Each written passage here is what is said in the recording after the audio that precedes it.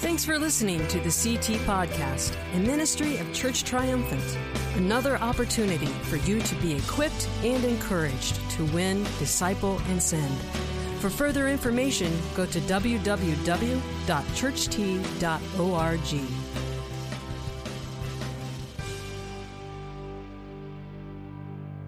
I don't know if you're like me or not, but I sometimes have an ache in my heart. Sometimes there have been times in recent weeks where in here I feel like something's not quite where it needs to be. I feel like there's something missing. I mean, I know that I'm living for Jesus. I know I'm trying to live the life that He wants me to live. I'm trying to carry out some things, but yet at the same time, there's still something here that's not quite right. I feel like some capacity, I'm living below what Jesus would want. Anybody with me in that? Some of my living is dead, yet I'm supposed to be alive in Christ. Anybody ever been there? And so here's what I think. Everything seems too normal. Too average. Too lifeless. Anybody ever feel that way?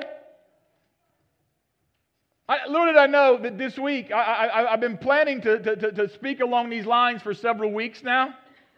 Little did I know the week I would start a series called Out of the Ground, and that every title thereunder would have the word resurrected attached to it, that by Wednesday I would be contending with death 5 different times. Dealing with helping somebody consider the ideas of where their marriage is and possibly the death that's coming to that. Had no idea. And so I know in a lot of ways, many of us feel like we're not living, like life isn't what it's supposed to be. We've made confessions of faith. We have given in the offering. We have shown up to services. We have given in children's ministry. We have tried to do things the way we think God would want us to do them, and yet somehow something seems like it's not right. Anybody with me? This week, maybe? I wonder. It seems like things are just buried somewhere. The things that make life are just buried, like hope. Like joy, like peace, like love or power or strength. They seem like they are long gone, buried friends. Are you with me? Life seems subterranean, like it's 6 feet under.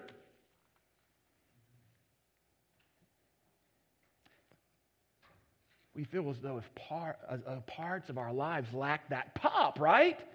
Are you guys with me on that? Like something like is this something's missing that says this is really living? Anybody there? We're stuck in some status quo, right? Everything is too normal. Everything is too average. And for some of us, everything seems too devastated that real life could ever happen again. Well, listen to me. We can ask questions like, where's the abundant life Jesus promised? It's okay to ask that question. We can ask the question like, where is that thing that caused those disciples so long ago to give their all? Where is that? I don't see it, I don't feel it, I don't sense it. It's okay to say, where is that extraordinary in the midst of the ordinary? Where is it? Where is it? Let me say something to you. The dirt of normal living will keep you from the resurrected living that God is giving. The dirt of normal living will keep you from the resurrected living that God is giving. It will.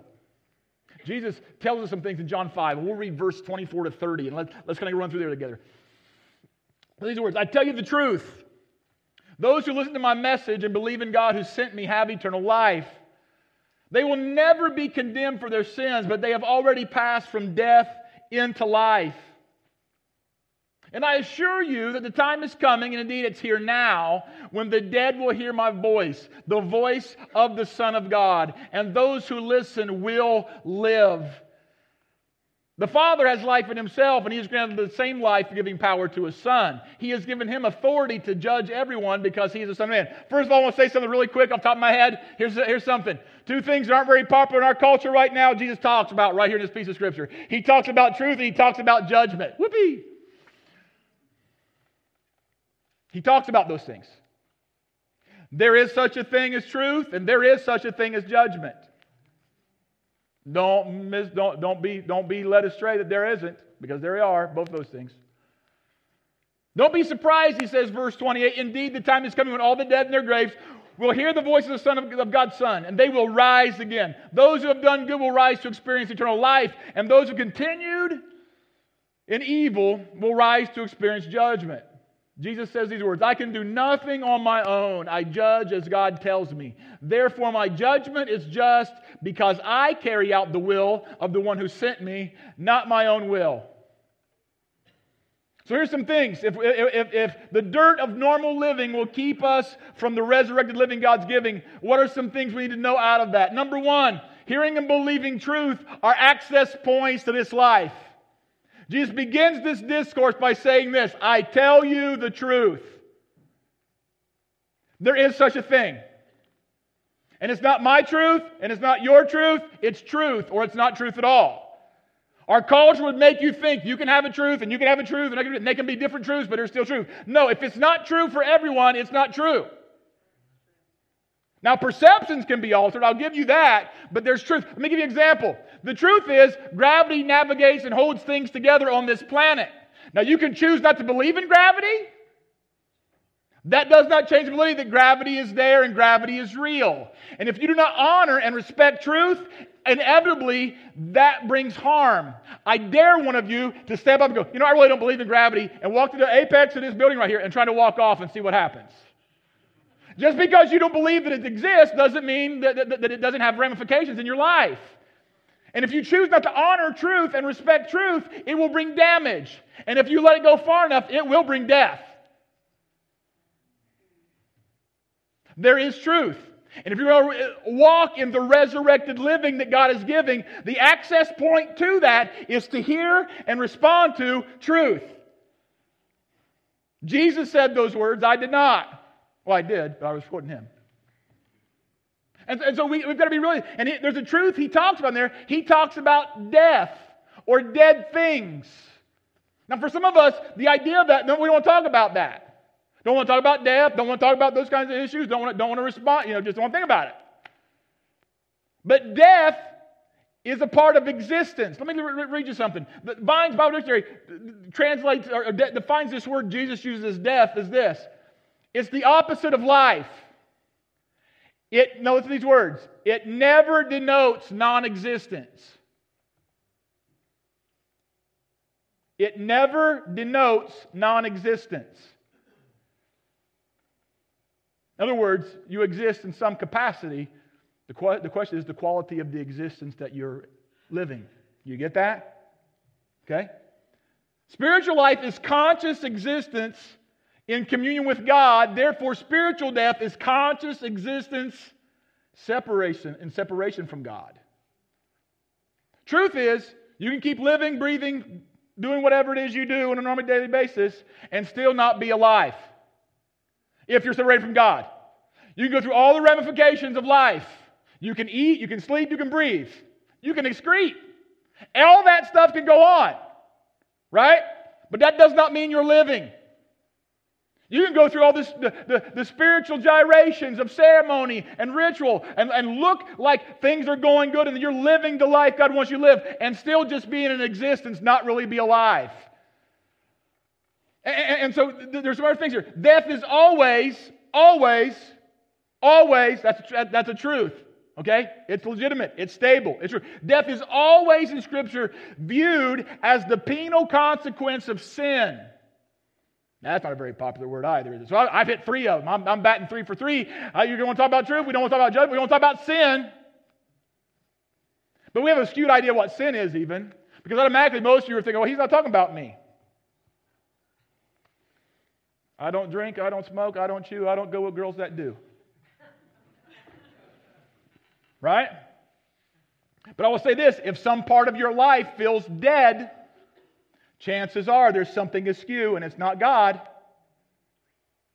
Because the idea of sin, the word sin means not just to be grotesquely engaged in something that's awful, lewd, and ugly. The word sin literally means to miss the mark. That means God has aiming for something for your life and you're aiming down here. And when God's aiming here and you're aiming here, that brings death. That brings discouragement. That brings darkness. And so right away, don't like start elbowing your neighbor and say, he's talking about you. No, I'm probably talking about you. Because God's got a plan up here that He's aiming for. He saw every one of us before we were formed in our mother's womb. The Bible tells us that He had a plan. He had a purpose. And many of us are living below the plan and the purpose He saw from the beginning of time. And that means there's death in some area of our life that He's yet to resurrect. We've yet to allow Him to resurrect. Now, listen to me. Sinners alone are subject to death. Are you catching what I'm saying?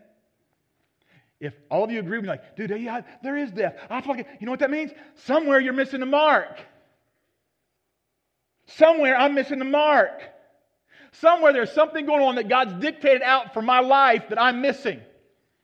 That I'm not allowing Him to speak into. If I feel like the Dunkin' Donuts dude from the commercial in the 80s, God has a plan for my life that I am not walking in. You guys know what I'm talking about? Time to make the donuts. Time to make the donuts. And he catches himself coming and going at the door. Remember that? If that's my experience of life, there's something askew there. There is something that's not quite right. And so he's asking me, check this out. It was as the bearer of sin that the Lord Jesus submitted thereto to the cross and death.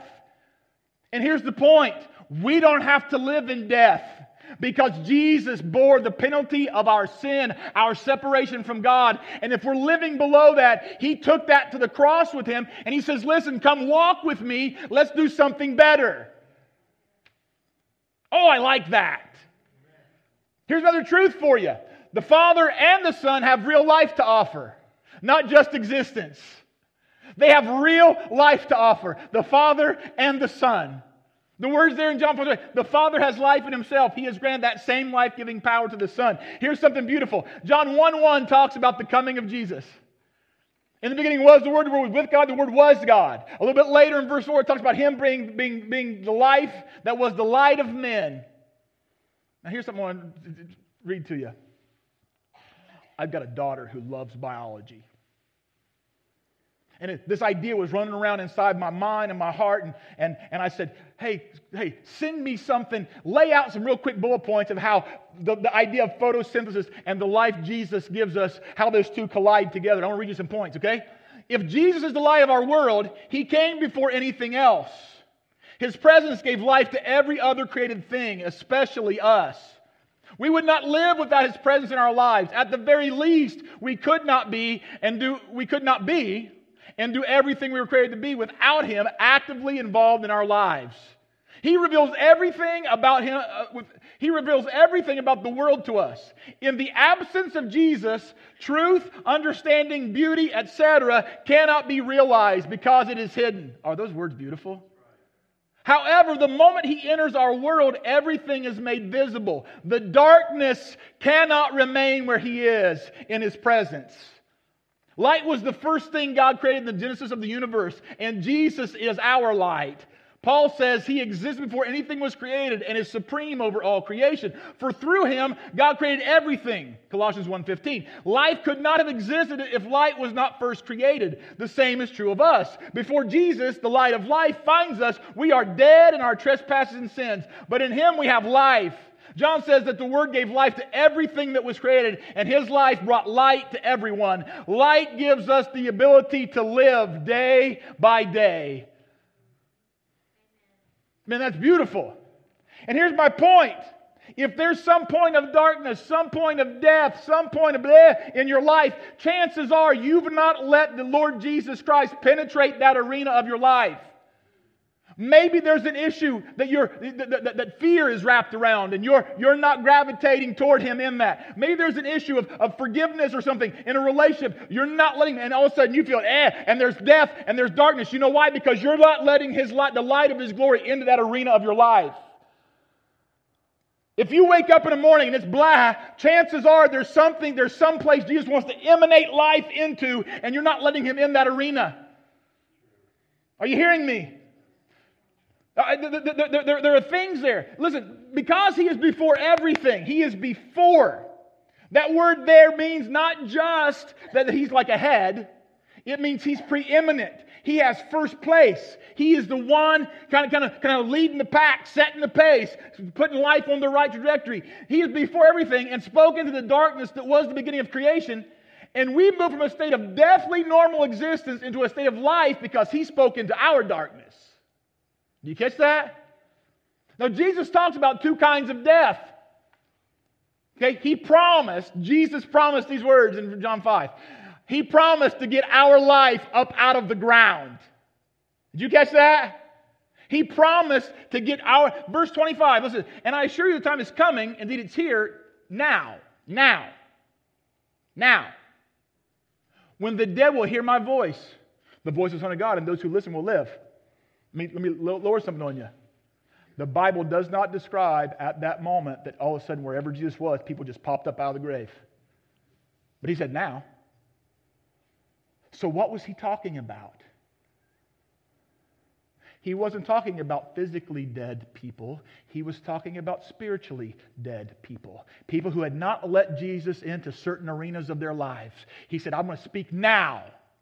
And life's going to happen. Because verse 28, He goes on later and He goes, listen, don't be surprised that the time is coming when all the dead in their graves will hear the voice of the Son of God. Wow. So he's not just talking about somebody laying a hand in the cemetery back here. He's talking about somebody who actually is existing right now, living, breathing, but somehow they're not alive. The word life that Jesus uses here is the word zoe, Z-O-E. It has the idea where we get our word zoo or zoology from, and it means this: life as a principle. Life in the absolute sense. Life as God has it. That which the Father has in Himself, and which He gave to the incarnate Son to have in Himself, who becomes the author to all such as trust in Him, and who is therefore said to be the life of the believer. This life is not merely a principle of power and mobility. It's not just about you getting up in the morning and moving around. Okay? However, for it has moral associations which are inseparable from it. We would call them things like holiness and righteousness. Now, before you go crazy with me, understand something. Holiness is not about the clothes that you wear, or whether or not you wear makeup or jewelry.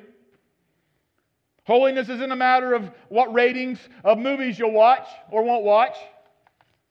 Holiness has to do with being set apart for a divine purpose. And when I understand divine purpose, that emanates from the heart, and then I make certain decisions about clothing and movies and different things like that, what I drink, what I don't, because of that. I'm not trying to get holy by how I look on the outside. Holiness is emanating from the inside of me because Jesus brought life to my heart. And so if there's not a holy thing going in my life, it's a matter of this thing here, not this stuff out here. And the idea of righteousness is me being right with God and being right with others. And so the things that contaminate my heart are the things that bring death, not the things that I wear on my body. Although they should work in tandem together and complement one another. How's that? They should. And so here's the deal. Death and sin, life and holiness are frequently contrasted in the Scripture. And here's what I'd say to you. If life is down here, there's some area of your life that Jesus is trying to work in that you're not letting Him in. If there's dirt and decay and corruption at work in and around you, that means there's an arena of life you've not opened the door up yet to. If everything's just normal and everything's just, and I'm just, then there's some place somewhere that, and now we go through cycles and seasons, don't get me wrong, we can't be on the mountain all the time. In fact, here's the deal. You know, nothing grows on a mountain. Nothing. I challenge you to climb the highest peak on the planet, Mount Everest. You know how long things live on the peak of Mount Everest? Seconds. Not minutes, not hours. Seconds. You know where things grow? Down in the valley so low. That's where fertile soil is. That's where the still waters run deep.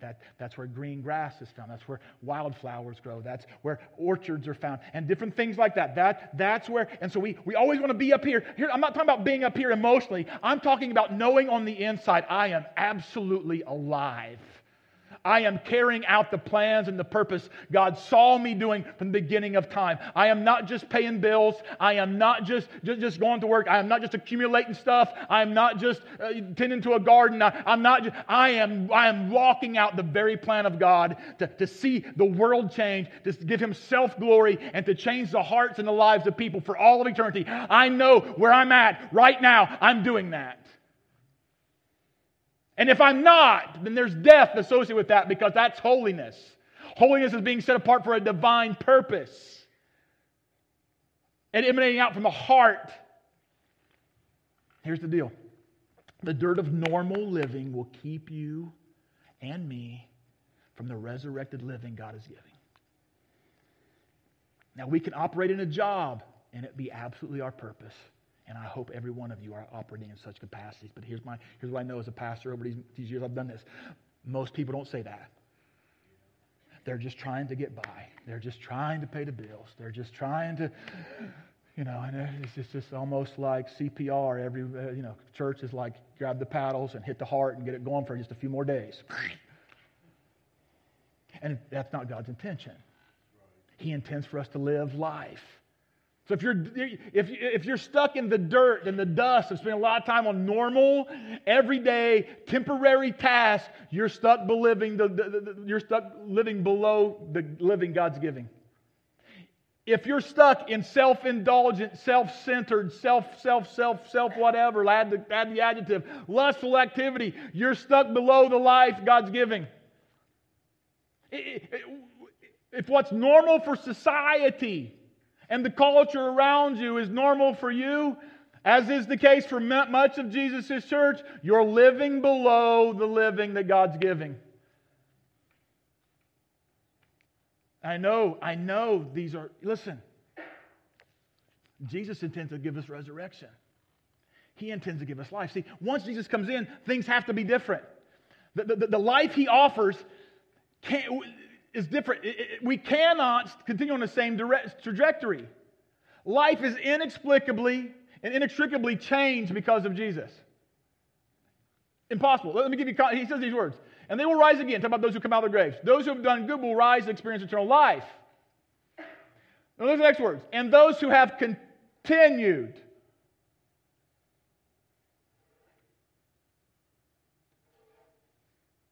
Those who've stayed on the same trajectory, even though they heard me speak. Those who just kept living for the same goals and the same tasks, even if they heard me speak life into them. Those who just kept doing the same old thing over and over and over. Those who continued, even though I spoke to them, even though I heard a guy say this morning, I was listening to a podcast, he said, one thing I learned about Jesus, He never made any requests. Jesus always gave commands. You know why He gave commands? Because He's the King. Verse 27 says, God gave Him all authority. Right?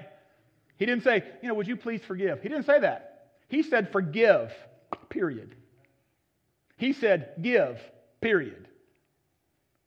He said, come follow me. He didn't go, Peter, would you consider dropping your nets and maybe coming with me on this little journey I'm on? Would you maybe consider this? And he said, no, he said, come. He said, come follow me. And so here's the idea that once Jesus comes in, life has to change. If Jesus really comes in, life has to change. Life cannot stay the same and it be Jesus involved in that. Can't. Impossible. Language must change. Ideas must change. Thoughts must change. Emotions must change. Trajectory must change. Decisions must change. Tasks must change. All of it changes. Now here's the context of John 5. John 5, 1 through 9, you'll find this idea going on. There's this guy, and he is stuck. He is stuck by this place called the Pool of Bethesda. He has been damaged since birth. He is paralyzed. He literally lays in the dirt, in the dust, all day, every day. He has no ability he has no hope. He has no ability to have income. He has no ability to make decisions. He has no opportunity. He has no joy. He has no hope. He has no peace. Jesus walks into that mess one day and he says, hey, why are you laying here? And his response is basically, I have no hope. I have no man. There's nobody to help me. The idea was at this pool, there would at random times, there would be an angel supposedly come down from heaven, trouble the waters, and the first person into the pool would get healed of whatever malady they had. And what he was saying was, I'm here, but I can't get anywhere. I can't get in the pool first. I'm stuck. And here's the funny part about it. Jesus speaks into that, and guess what happens? Immediately, that dude stands up. He did something he had never done before. He stood up. Jesus said, pick up your mat. So he reaches down, puts his mat underneath his hand, and takes off walking. His life was inextricably and inexplicably different. They had seen him day after day sit there in that dirt with no hope, no expectation, nothing going to change, nothing going to be different. And they thought, this dude's always going to be there. It's never going to change. And Jesus said, I'll speak into that one. And maybe you're sitting here right now and you think, man, life is just stuck. I am just stuck. I am in the dirt. I am never going to change. Nothing's going to be different. My family's going to be the same. My financial situation is going to be the same. My whatever. It's always going to be the same. And Jesus would say, no, it doesn't have to be the same. Listen to my voice. Pick up your mat. Get up out of the dirt. Come out of that thing. Come out of that addiction. Come out of that anger. Come out of that stuff. Come out. Come out of there. And so he does. And here's the funny part about it. It's so inexplicable, people start asking questions. Now here's something else will keep you in the dirt. Religion will keep you in the dirt. Because there's a really smart guys show up and are like, what are you doing? He's like, man, I was sitting by the pool. Jesus showed up. He told me to pick up my mat, so I did. And they went, dude, it's the Sabbath. What are you doing carrying a mat on the Sabbath? You would have thought they could have rejoiced with the dude for just a minute. I mean, they've seen him laying there. They had to get really anxious. And see, we do that sometimes. God's doing a work in somebody's life or something, and then we go, yeah, but they're still whatever they're doing. They come out of a piece of the dirt, yet there's some still attached to them, and we might even want to jump on that they didn't follow that part. Yeah, I know she gave her heart to Christ, but you see how she's still dressing? I'm not even sure that's real. You know? I mean, I know like a few months ago, they gave their heart to Christ, but I saw them at the restaurant. They were still smoking a cigarette, and then all of a sudden you're mad at them. You know that word I heard them say the other day? They got mad, slammed their finger with a hammer, and they said this word I would never say.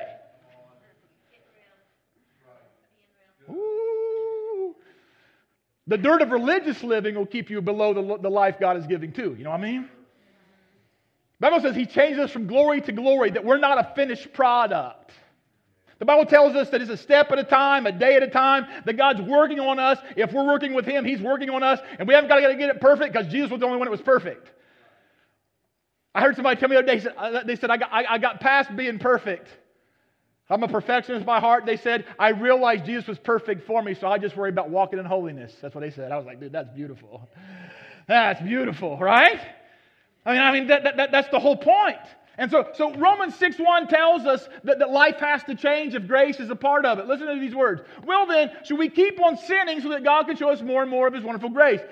In Romans 5, God would say this, where sin does abound, there does grace much more abound. And for some of us, that would be a license. Okay, God, man, if there's going to be grace, I'm going to just have at it, party hardy, God's going to cover me. Woohoo! Right? No. Grace is not the license to sin. Grace is the empowerment to live the way God calls you to live. He says, since we have died to sin, how can we continue to live in it? Or have you forgotten that when we were joined with Christ Jesus in baptism, we joined Him in His death?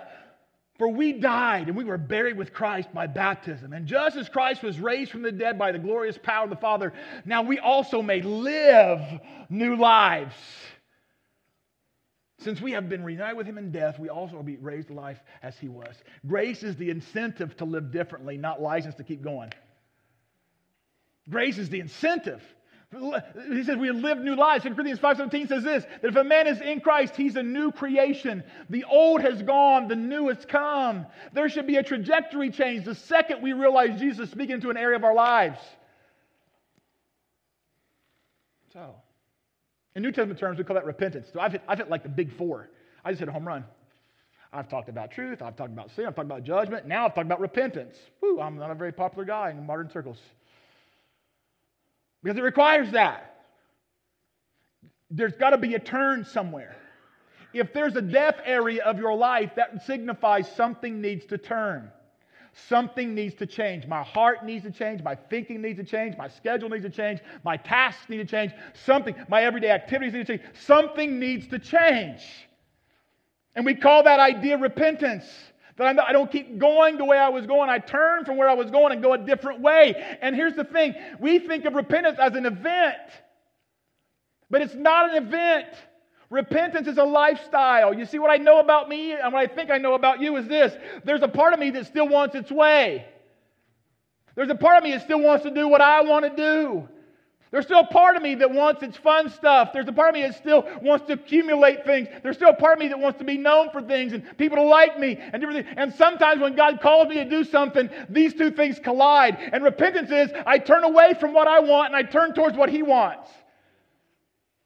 And so I know that.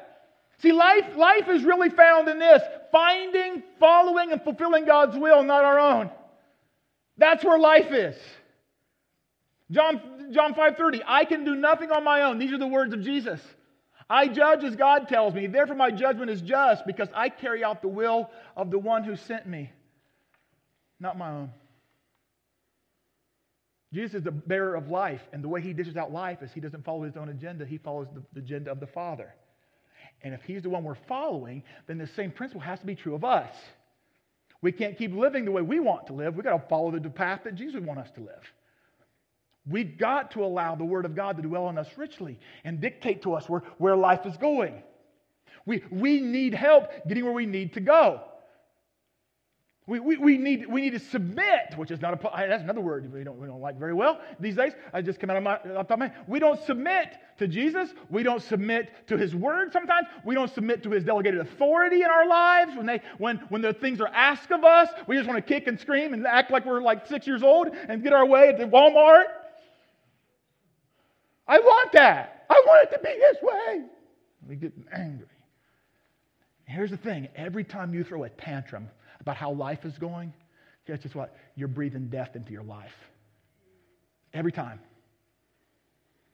Every time. Every time you look at the Word of God and it tells you to do something and you kick and you buck, death is coming. Every time teenagers are in here today because Greg's sick and it's the first Sunday of the month, listen to me. Every time God has put godly parents in your life and they're trying to work for your good and you kick and buck, guess what's happening? You're breathing death into your life. Every time. Every time, church people, your group leader or ministry person is trying to hold you accountable for something and you kick and buck, guess what you're doing? You're breathing death into your life. Not because we've got it perfect, but because we're trying to sort out and seek out the heart of God just like you are. And for some reason, God chose us to help you figure that out. And some days I wonder why. You know why I wonder why? Because some days I'm just as confused as you are. Sometimes I have to take this walk of faith and I think, ooh, that's like soggy water out there. Whew, Jesus, this better be you, really. I'm about to tell this person, and it was funny. You guys asked me for advice. Well, Pastor Aaron, I was thinking about, and blah, blah, blah, and what you think about, and I'm going, oh, Jesus, and that's when I start really thinking this about, okay, oh, Jesus, they're going to make a decision about their life, because I'm about to say something. They think I know the answers. Oh, my goodness. And sometimes I do, and sometimes I don't. But here's the thing I do know. God loves you, and I want to love you like He does. But I'm still imperfect, and I'm going to get it wrong. And that's rough. You know how I know I'm going to get it wrong? Don't ask her any questions, please. Because I get it wrong on a pretty regular basis. Okay? And there are moments where I have to go to her and say, I was really stupid. That was dumb. Would you forgive me? I'm sorry. I've had to do that with my kids. I've had to do it with people here at the church staff. And I just am. I just am who I am. I'm trying to get better. I'm trying to let Jesus breathe life in every area. But every now and then, that death thing pops up again. You know what I mean? Listen to this. Romans 6:8. And since we die with Christ, we know we will also live with Him. Not exist. Live with Him. The dirt of normal living will keep you from the resurrected living God's giving. It will. If all your endeavor is to be normal, listen, you're shooting below the mark God has for you. My man Jeff, where's Jeff at? Dude, do you remember the scripture reference you sent out today? Do you remember it? Okay. My man Jeff sends me some kind of Bible quote every morning. And he didn't know I was going here today, but you know what? I'll pull it up and read it for you. Can I do that for just a second? Check this out. So we're talking about missing the mark, right? The death comes into place where we miss the mark. Check this out. This is right here. Let me read this to you. Paul, the apostle, Philippians 3:13 and 14. One thing I do, I forget what is behind and straining toward what is ahead. I press on toward the goal, toward the mark of the prize of the high calling that's in Christ Jesus. That is where life is. Not when Jesus aims up here and I aim down here. I press on towards the mark. I forget what's back there. I forget what happened yesterday. I forget. And I look, Jesus, you got a mark up there. I got to chase that one. I got to run after that one. I got to give my life to that one. Not this one I think I can attain, but the one you said you want me to attain. If I want to stay normal, then I'm never going to experience your life. I'm going to stay like everybody else. I'm not going to experience your life. The definition of insanity is to keep doing the same thing over and over again, expect it to be different, right? So God, I don't want normal anymore. Normal stinks. Normal is just get up, pay the bills, go see the Dunkin' Donuts guy at the door, right? Don't want that. I don't want that. I want to know that what I'm doing on a daily basis is honoring to God, glorifies His name, and is having an impact somehow, some way on eternity and the life of someone else. And I can do that whether I'm a banker, or I can do that whether I'm a teacher. I can do that if I'm a receptionist. I can do it if I'm walking where Jesus, and I'm listening for His voice, and I'm letting Him resurrect the dead stuff that's in me. I can be that regardless of what the employment opportunity is. I can do that. I can be a husband and a father that's worth something. Because of me, because of Him. I can be an employee that makes a difference. I can be a friend who injects life into the life of another person. I can be that. I can be that counselor. I can be that advisor. I can be that prayer warrior. I can be that because I'm not just living my life. I'm living life for Him. It is no longer I that lives, but it's Christ that lives in me. So, how do we get to this resurrected living thing, huh? How do we get there? Oh, wrong one. Aren't you glad I don't have papers to flip because this would take all day? How do I get there? The door of normal living will keep me from the resurrected living God's given. Look at verse 27. We have to make judgments first and foremost about ourselves. Verse 27 says, and He has given Him authority to judge everyone because He is the Son of Man. If I want to walk in the living God, I have to make a judgment about how God sees my life. I got to look at the area where death lives. I got to say, Jesus, what do you want to speak into that? And for some of us today, the idea might be this: Jesus, show me the dead area. Show it to me. I don't see it right now. I know there's death creeping in. I don't know where it's coming from. I know you guys have been sick and knowing something's just not quite right, but can't put your finger on it. Like there's just something wrong in there. I don't know. I need help figuring it out until you go see a doctor, right? And you go figure it out. And so some of you are saying, I know there's death here somewhere, but I don't know where it's emanating from.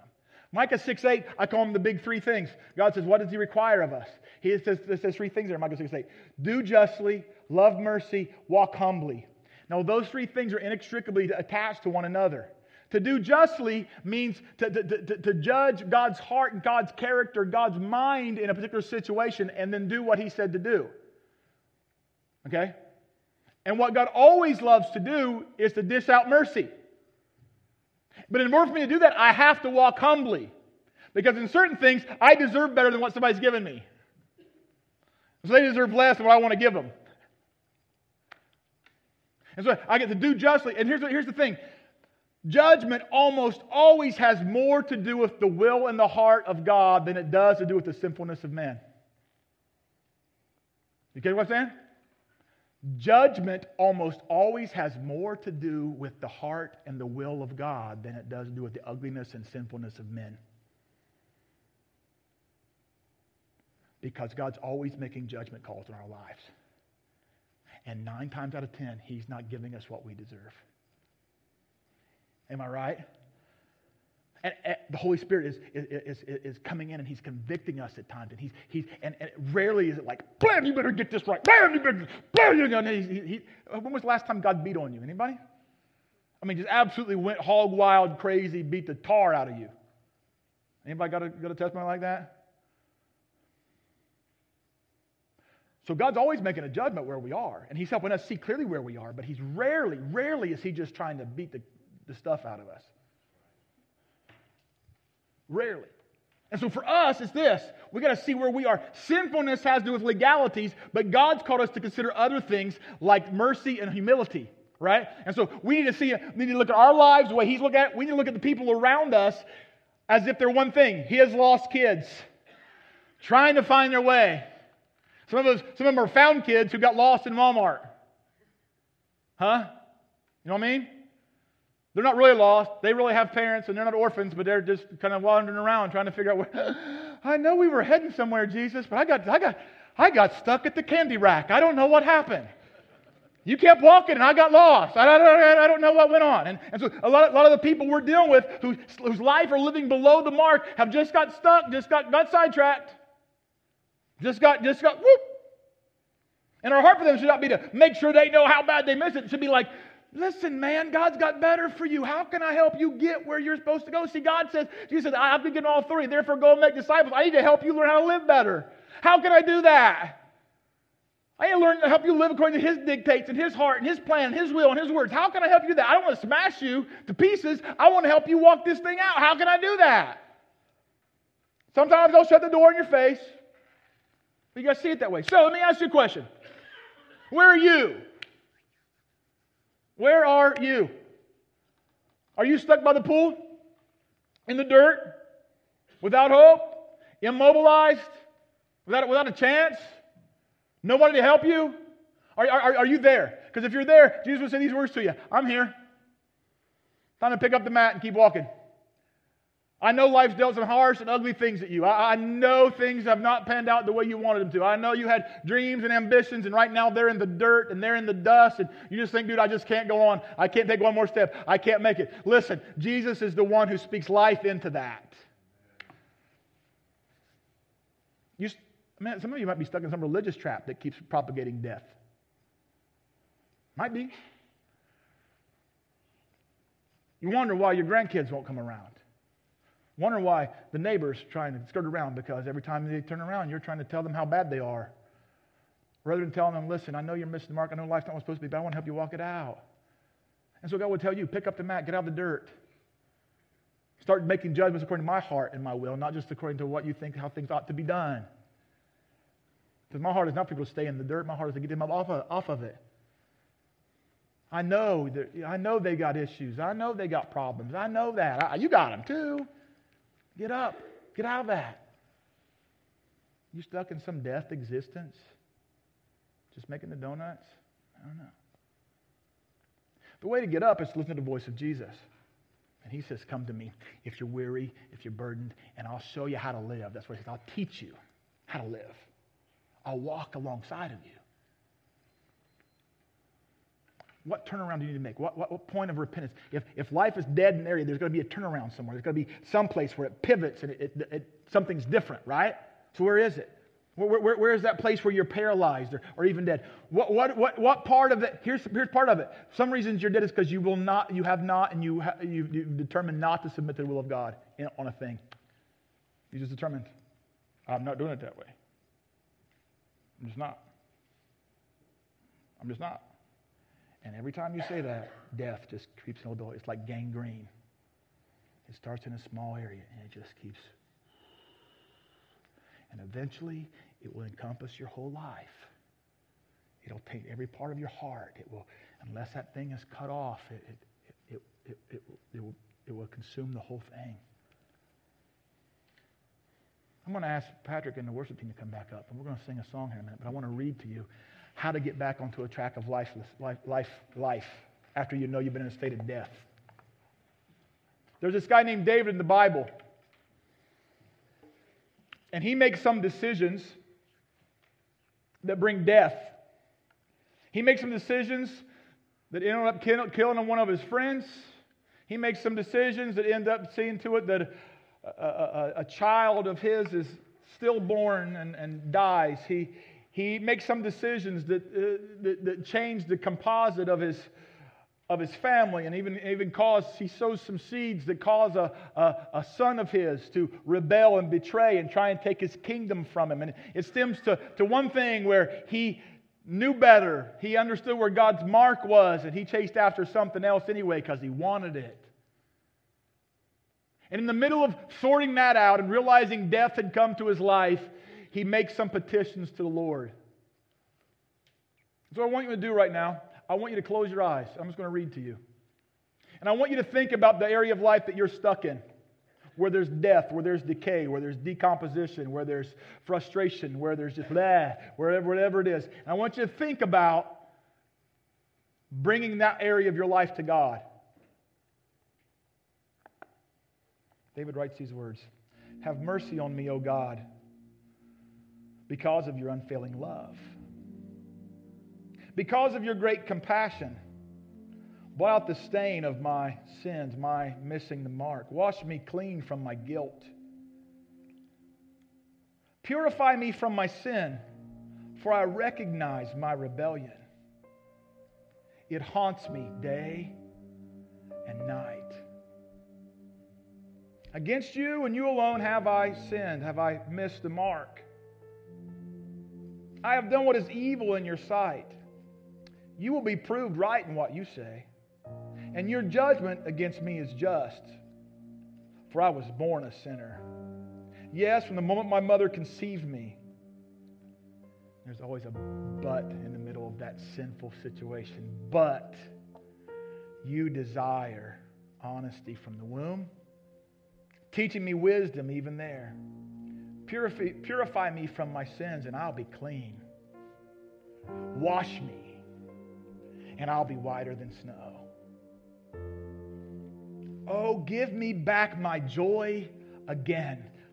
Inject life back into my existence. That's what David's asking for. Bring back joy again. Bring back my joy again. You have broken me. Now let me rejoice. Let life come back. Don't keep me looking at my sins. Remove the stain of my guilt. Create in me a clean heart, O God. Renew a loyal spirit within me. Help me to aim for what you're aiming at. That's what that's saying. Do not banish me from your presence, and don't take your Holy Spirit from me. Restore to me the joy of your salvation, and make me willing to obey you. Then I'll treat your ways to rebels, and they'll return to you. Forgive me for shedding blood, O God, who saves. Then I'll joyfully sing of your forgiveness. Unseal my lips, O Lord, that my mouth may praise you. You do not desire sacrifice or just religious rote ceremony, or I'd offer one. You don't want a burnt offering. The sacrifice you desire is a broken spirit. You will not reject a broken and repentant heart, O God. Look with favor on Zion and help her rebuild the walls of Jerusalem. Then you'll be pleased with sacrifices offered in the right spirit, with burnt offerings and whole burnt offerings. We're going to sing this song, this Everything and Nothing Less. And I would encourage you at that moment to respond to the heart of God in whatever area of death you may have. If you need to come spend time at the altar here, if you need to turn towards someone and have them pray with you, if you need to actually go to someone and say, man, I'm sorry, I need forgiveness. If you need somebody to say, listen, there's this death area, I want you to pray for me. I'm captivated by it. I'm stuck in it. I can't get up. Listen, Jesus wants to inject life right now. And it comes when we get real gut level honest with Him and go, listen, God, the reason there's death is not because of you, it's because of me. Not because you've screwed up, because I have. Because I have not seen things the way you see them. I've not acted the way you want me to act. I've not responded the way you want me to respond. You've given me something to do, and I've just kicked and bucked, and I've just said, no, I'm not doing it, and I'm just going to do my thing and get out of my face. And at that moment, then He responds of confession and brokenheartedness. So we're going to sing this song, and now's your chance to respond to Jesus. Thanks for listening to the CT Podcast, a ministry of Church Triumphant. Another opportunity for you to be equipped and encouraged to win, disciple, and send. For further information, go to www.churcht.org.